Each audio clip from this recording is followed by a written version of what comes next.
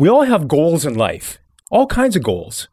They might involve family, friends, or our careers.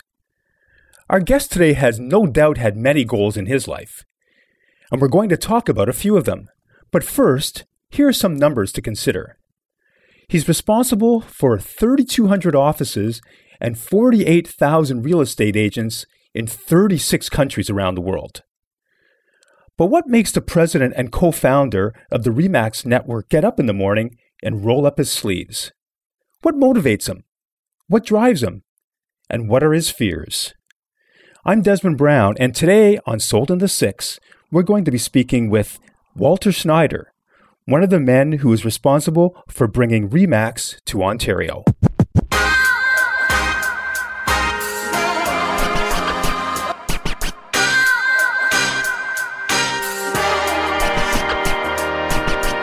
Walter, I'm so excited to have you join us on Sold in the Six today. Welcome. Thank you. Nice to be here. Thanks for the invite. Great to be here. So Walter, I go back to the 80s for RE/MAX. Back in 1985 was the first time when I first joined the real estate industry, I was with RE/MAX Hallmark, and a gentleman by the name of Kent Shepard recruited me to join RE/MAX. And back then, RE/MAX was new to the game.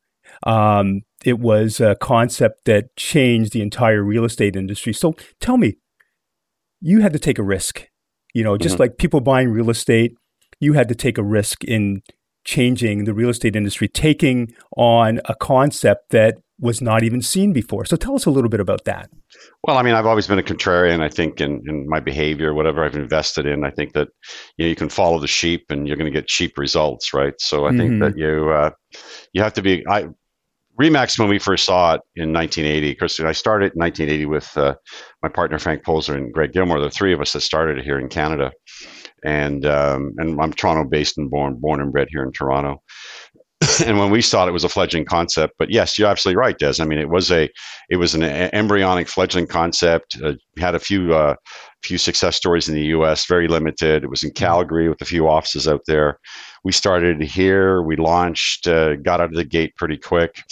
By 1985, Greg had decided he needed to go off, and we're great friends, so it was all very friendly. But Greg decided he wanted to do some other things, and he continued to remain as a top franchise owner in the network.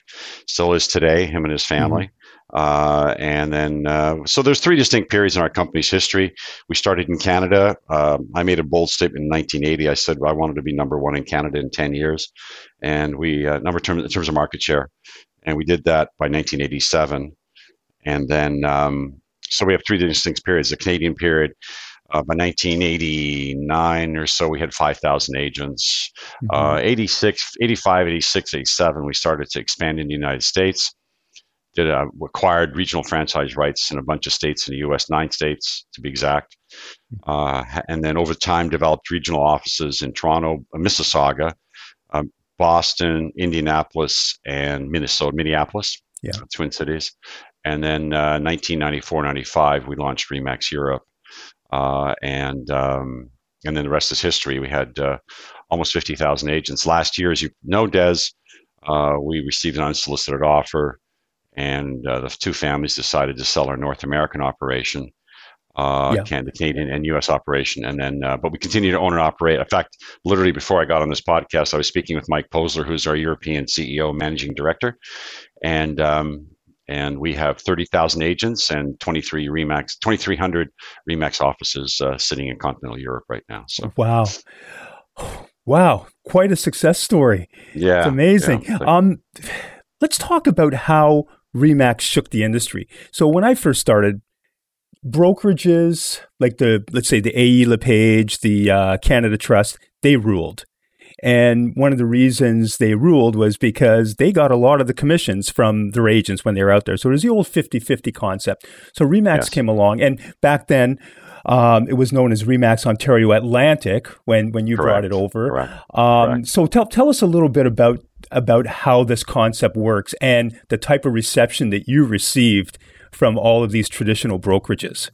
Well, I mean, the traditional brokerages in those days were really, I mean, they were regressive, not progressive. They penalized the top producers, and that was the window and the space that we saw the opportunity. And the top producers were subsidizing the non-producers in the industry. And Remax continues to be the home of the top producer.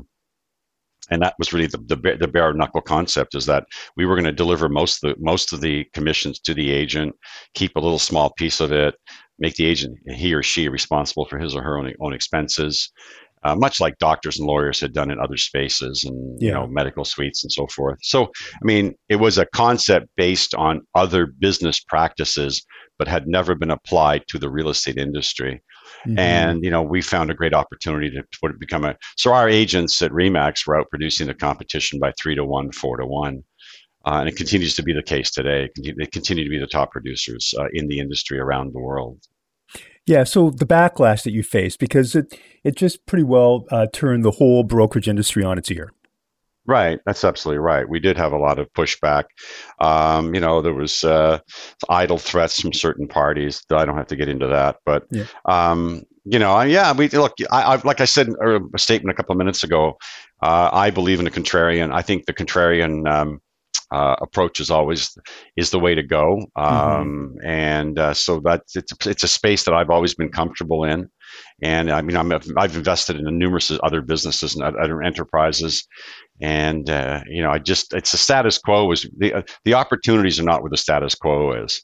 And, and so, whether it's you're investing in real estate, I know we're going to get into some of that in a moment or two, but whether you're investing in real estate or investing in, other things, there was, think about all the great companies, the Facebooks of the world and Twitters and all these different companies that were just, outlandish concepts for a while that really have become mainstays in the world today, right? So. Yeah, exactly. And, this Remax concept has become pretty well mainstay now. You can't find a company out there that is not giving those top producers more money, and the brokers is taking a little bit less for themselves. So Frank and I like to always say that we gave the real estate industry a raise. Yeah. And, that's so, we were very proud of that. And I think that, if there's a legacy piece for the two of us that we did change the business. We made it a fairer place for the top producer, and we made it more equitable, right, for everybody concerned. And I made it more fun. I mean, you can't, it's great to be successful in something, but if you're not passionate and have fun at it, it's really not a sweet experience, right? So. Oh yeah. So tell me, why real estate for you? It just became. I graduated from University of Toronto in 1976. At those days, the finding jobs was a real challenge. I didn't really have the money to go on to grad school and so forth. I had the grades, but I didn't have the money. So I had to go out and make some money. So I started to sell real estate in the late 70s. I became a place that I could earn some money. I was half decent at it. And then, just get kind of morphed. It's funny how life is. It just one thing morphs into the next. And it's the same thing we did with Remax. We started in Canada. When we started in Canada, I could not tell you that my business model said I was going to be going into, working in New England and launching, 800 offices in the United States. Or that we were going to be in the 1990s working in Europe and launching across pan-European and launching in 36 countries. So I think in life, opportunity presents itself to us all the time. And some of us seize it, some of us don't, some of us walk right past it. All of us have been guilty of driving past a corner or a piece of land or a farm or something. And then, just driving by it. And then 5 years later, we see a condo tower, we see a commercial strip plaza, we see, something else, but we've been driving by it for 5 years. We never saw the opportunity. So I believe every one of us has opportunity that knocks on our door every day. And it's, what do you do with it? Do you capture it? Do you, there's a misnomer about, luck and so forth. I believe you have opportunity presented to you. I believe you have to work incredibly hard and to really dedicate yourself to it. And whether that's in a career in real estate, whether that's a career in the arts, whether that's a career in, whatever space you might be in, there's no such thing as an overnight success. I've been working for over 40 years, having my own businesses, and it's been 40 years of days and 40 years of nights. Mm-hmm. And the true entrepreneur, what I've learned about being an entrepreneur is that the blessing is that you can do it, but the reality is that you have to. Yeah, sure. But what we see these opportunities, like you say, driving by a corner and so on. But what made you act? What made you and Frank act on these opportunities to the point where you've built this empire? Yeah. Well, I think, look, we built it with a lot of great people, and it's very nice to be recognized. I think one of the things most great organizations can recruit and put great people around themselves. Mm-hmm. I'm rebuilding one right now since the recent RE/MAX sale, and it's been great fun. We've built out a team of 12 super smart people, sharp people. I think leaders, CEOs of companies, presidents of companies, they need to go out and find super talented people and assemble them and lead them and direct them and have the vision for them. We didn't do what we did in RE/MAX without incredible staff, incredible broker owners, mm-hmm. The franchise owners in our network, the guys that you worked for at Hallmark, Ken and Deb and Steve. These are they're, first of all, they're dear friends of mine. And number two, they're just super smart people. And, yeah, they sure are. And they work, they look, I remember when RE/MAX Hallmark was one office, and I think today it's 20 plus offices, 25 offices. That's when I was there, when it was one office. Yeah. Yeah. And I can remember vividly the RE/MAX signing before even the Ken and Deb eras, when there was Joe Kelly and Ted Lorimer. Joe Kelly and Ted Lorimer. Yeah. And this is a little piece of trivia, as some of your listeners might find funny. We signed their franchise agreement at a St. Hubert's on Jarvis Street, south of Bloor, on the east side. There was one of the early St. Hubert's, which was a competition to Swiss Chalet at the time. And I remember it was a rainy night. Now, what time of year it was? I'm thinking it was like March, April. It was mm-hmm. rainy. It was chilly. And I remember going in, and we signed the agreement in that St. Hubert on the east side of Jarvis, south of Bloor. So there's a little piece of trivia for your call. Great. And that first office for RE/MAX Hallmark was at Woodbine and Danforth. Right. It's a small little storefront. And since that time, it was, like I said, back then it was Joe Kelly and Ted Lorimer, and then they brought on Kent Shepard to help build it. And then Ken McLaughlin. Ken McLaughlin came over. Yeah. And now we have, 1,800 agents, and I don't know how many offices we have, but you've got great managers, you got great people, you got a great sales team, and look, the Hallmark has made a lot of top agents very wealthy and successful. They've given mm-hmm. them financial independence by creating this platform for a great real estate company, right?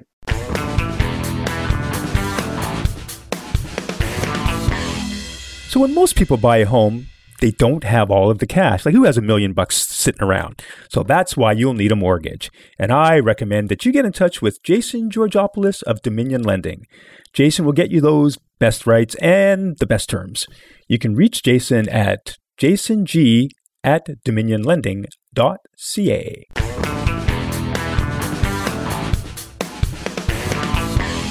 So when somebody out here who's listening to this, like a consumer, will say, like, okay, it's great.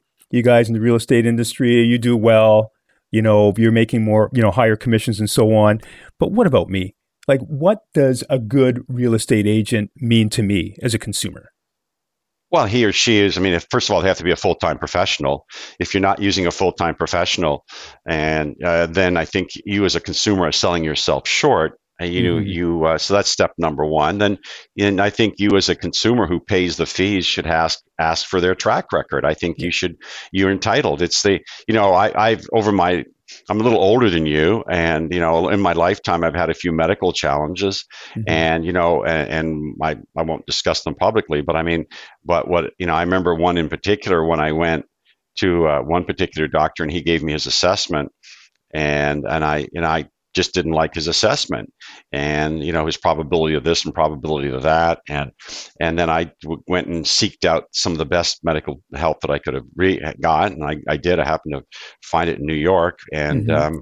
The results have been unbelievable. Now, if I would have accepted that first commentary, then I don't think I would be in the position that I might be in today. So my point here is the consumer uses a real estate services, he or she should be going out asking what their track record is, their assessment of property, how they're going to service this, how they're going to merchandise it, how they're going to market it, where the audience is for the buyer and seller of this particular product, this piece of real estate or condo or house, whatever it might be, and then of course make that choice, make that business decision at that point in time. I think commissions are secondary to the service that you're going to get. You can rent a hotel room for $59 a night, and you can rent a hotel experience for $500 a night. And you as a consumer have to make a decision. I've stayed at some of those brands in my early days of my companies, and we all have, right? As you're building an organization. So I don't begrudge anybody making money. I don't begrudge anybody. Everybody has to feed their kids. Everybody has to put their kids through college. Everybody has to enjoy life. Then you make consumer choices. I may choose to fly business class in an aircraft because I've been on aircraft so often. You may choose to fly Rouge in the back and row 38. We both make those consumer choices. And I'm prepared to pay for mine, and you're prepared to pay for yours. So. Right. So we're going through a lot of boom time. Well, we're going through quite the boom. Things are settling a little bit, but it's still, we're booming. Mm-hmm. And you've seen a lot of ups and downs, through your 40 years in the business. And I know that even with a successful business model, we've had a lot of offices that had to shut down during those times, like the recessions in the 80s and so on. So your clients, you being Walter Schneider, Remax Integra, your clients are basically the brokerages. They were, right? Certainly during the time when I was there until I left. Yes. Yeah. Okay. So how did you help them or not help them, get through those times? And, we had a lot of offices close. It didn't matter how successful, but, I remember back the late 80s, early 90s, I experienced it. I had my own little real estate office as well that I lost. It was not a Remax office. I did so well at Remax my first few years, I thought I was something else. I went and opened up my own office in the late 80s. It was a Realty World franchise, and I lost that in 2 years. It was all over. So I know you've seen ups and downs and so on. Just let's talk about some of the support that you would give some of these franchisees through the years. Well, I think, it's probably not. I had to sort of couch some of the comments I'm going to make. Certainly during our era, I think we served our customers very well. I believe in customer service. I believe in relationships.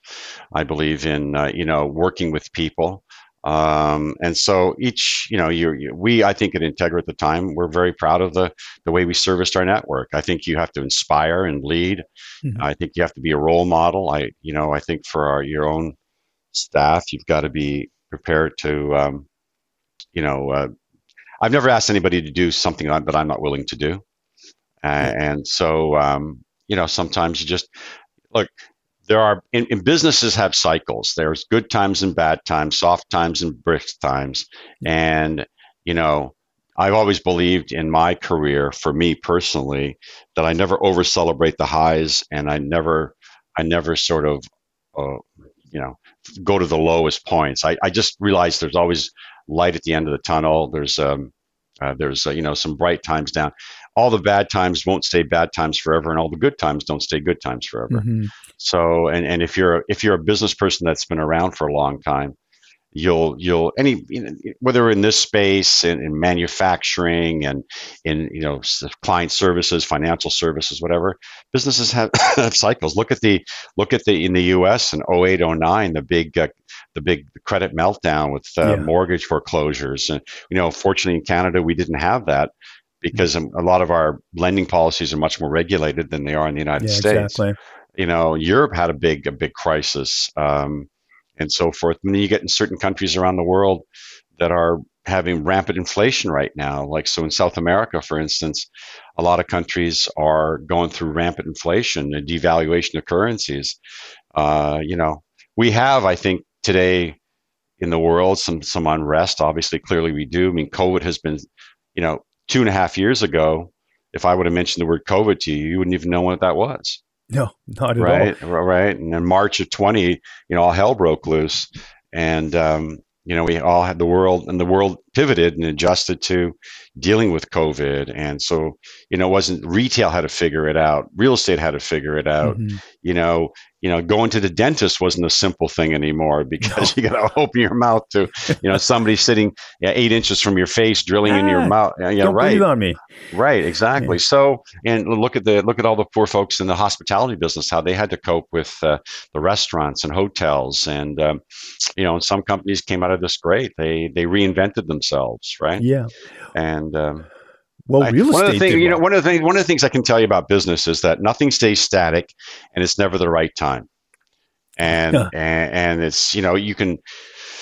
For whatever reason, you had some challenges in your business opportunity that when you launched your business, and I don't know what went on there, but it's Frank and I launched Remax Europe in 1995, and so we were launching into a market that had no MLS, mm-hmm. that had no real structured licensing in most countries. We were 5,000 miles away, 6 time zones away. And I had a minor detail going on in my life at the time. I had 3 kids under the age of 5, pardon me. There you go. So that was a minor little detail. And, my wife was incredible. And so, you're commuting and you're flying back and forth and you're burning money every month. And we didn't make any money in Europe for 8 years. And we subsidized the business. So, there was many times we could have thrown the towel in and we didn't. And, because we believe fundamentally that the idea was sound. And so basically any of the money we were making in North America, we were reinvesting in that company and making it run. So, so anybody, I think real estate, look, in real estate, you, as an investor or whatever, you have to take the long view. And if you take the long view, you're always going to be fine. Yeah, that's what the conversation I have with my clients too, because with the market that we've had over the last decade, prices are going up. You're in bidding wars, and the conversation is always, okay, look, you're going to pay a little bit more than what you thought you were going to pay. You might even be overpaying, but in the long term, you're going to be all right. As long as you're not looking at selling this thing in a year from now, but if you're looking long term, 5, 7, 10 years, you're going to be fine. And boy, that brings us to 2020, like you said, COVID, and the real estate market just taking off like crazy after we made that adjustment. Everybody got used to, how to do business during COVID and the boom that we've seen over the last 2 years. So tell me a little bit about that from your experience. Obviously nobody's seen anything like that, but did you think that would ever happen? I thought there was going to be, and there was for a while. I thought there was going to be some challenges in the Airbnb space. Obviously, hotel and hospitality had a big problem. Obviously, Airbnb has come back hard and fast. But I thought there was a window there where that fractional, that. But no, I mean, look, we look. The fundamentals for real estate continue to be consistent. The fundamentals are: we have an inventory issue, we have immigration coming in. We have family formation. When I started selling real estate in the 1970s, the profile of the buyer was totally different than it is today. So when I started selling real estate, it was mom, dad, a couple of dogs, a station wagon, and a kid or two, and you drive them around. And so people laugh. And if you're under the age of 40, you don't even know what a station wagon is. We had a couple of them. Well, you have to be a certain age group, but it's like a Rolodex. I was speaking on the weekend at an event, and I said to someone, I see, this friend of mine has an incredible Rolodex, and I said, if you're under the age of 40, you don't even know what a Rolodex is. It's just a little plastic wheel thing with business cards stuck on it that has names and addresses and phone numbers on it. But so what is that? Yeah, contact manager today. But anyhow, so look, in real estate, back to why the demand continues to be so high. There's inventory issues.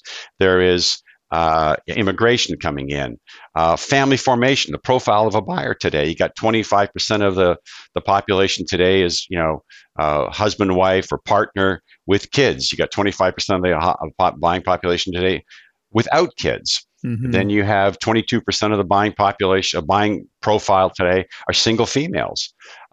Which then you have a 9 or 10% are same-sex couples. Yeah. So the point I made earlier is the profile of the customer was so different when I started to what the profile of the customer looks like today. And then you got reclamation or regentrification of neighborhoods that's gone on. Look at Toronto and areas that 25 years we wouldn't have touched. Correct.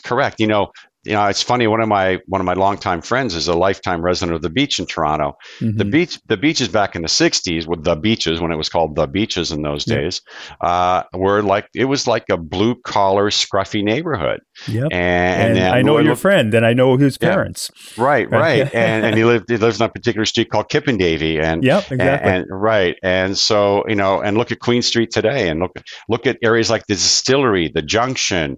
Look at areas like Liberty Village, right? Liberty, and look at reclamation areas like look what's gone along DuPont and streets like that, and Danforth and Pape, and I mean, obviously, Tony, and so your audiences that maybe are listening in other parts of the country, but look at Hamilton as a city that's gone through reclamation. Look at Ottawa, parts of Ottawa that have gone through that. You're going to have a shift now, Des. In my mind, you're going to have a shift. It's already happening. Work from home has redefined what the workplace looks like. Yeah, exactly. It's interesting what small town Canada has started to morph into small town USA. Like for instance, there's a big movement obviously to Florida and places like that, but there's big movements in the US to towns like Pittsburgh, Des Moines, Iowa, Kansas City, St. Louis, because these towns are still Cleveland. They're still very affordable. And price points in those cities, you can still buy a single family. I looked at a friend of mine's in Columbus, Ohio. I looked at a single family detached house in Columbus, and it's like brand new, 2,400 square feet, nice lot, 40-foot lot, selling in for $380. Yeah, I knew you were going to say something like that. Yeah, so there you go. So there you go. So people are leaving some of the Bostons and the high expensive cities, the Bostons, the New Yorks, the Washingtons, and they're relocating because work.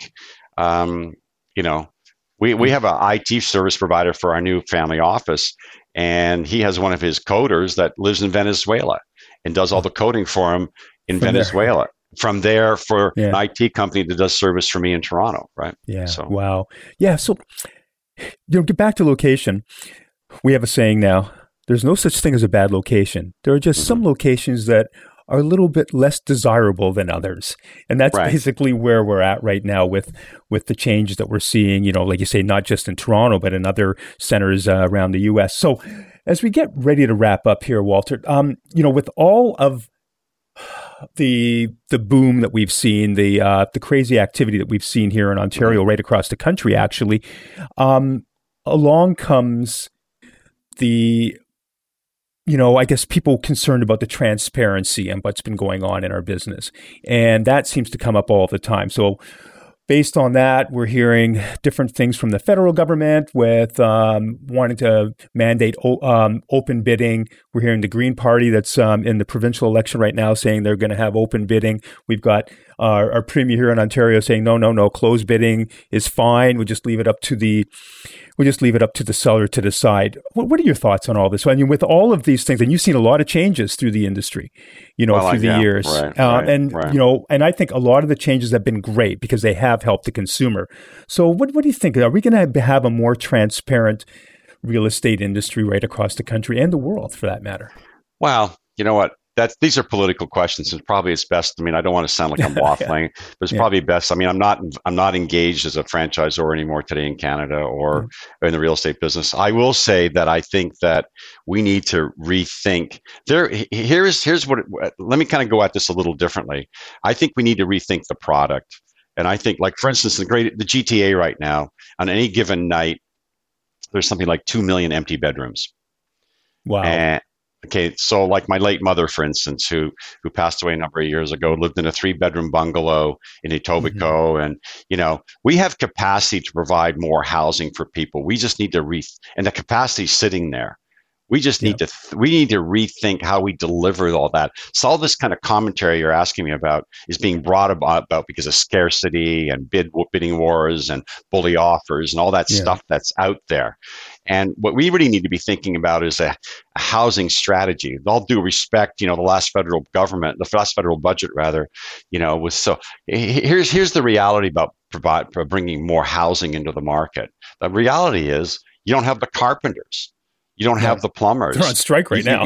Well, whatever. You don't have the bricklayers. You don't have the guys laying shingle. That's your challenge. You just, if there's a shortage, there is a shortage, and we're going to need to go out and openly. Now I'm going to get into some immigration policy. Yeah, exactly. You're getting political here. You didn't want to do that. No, I didn't want to get political, right?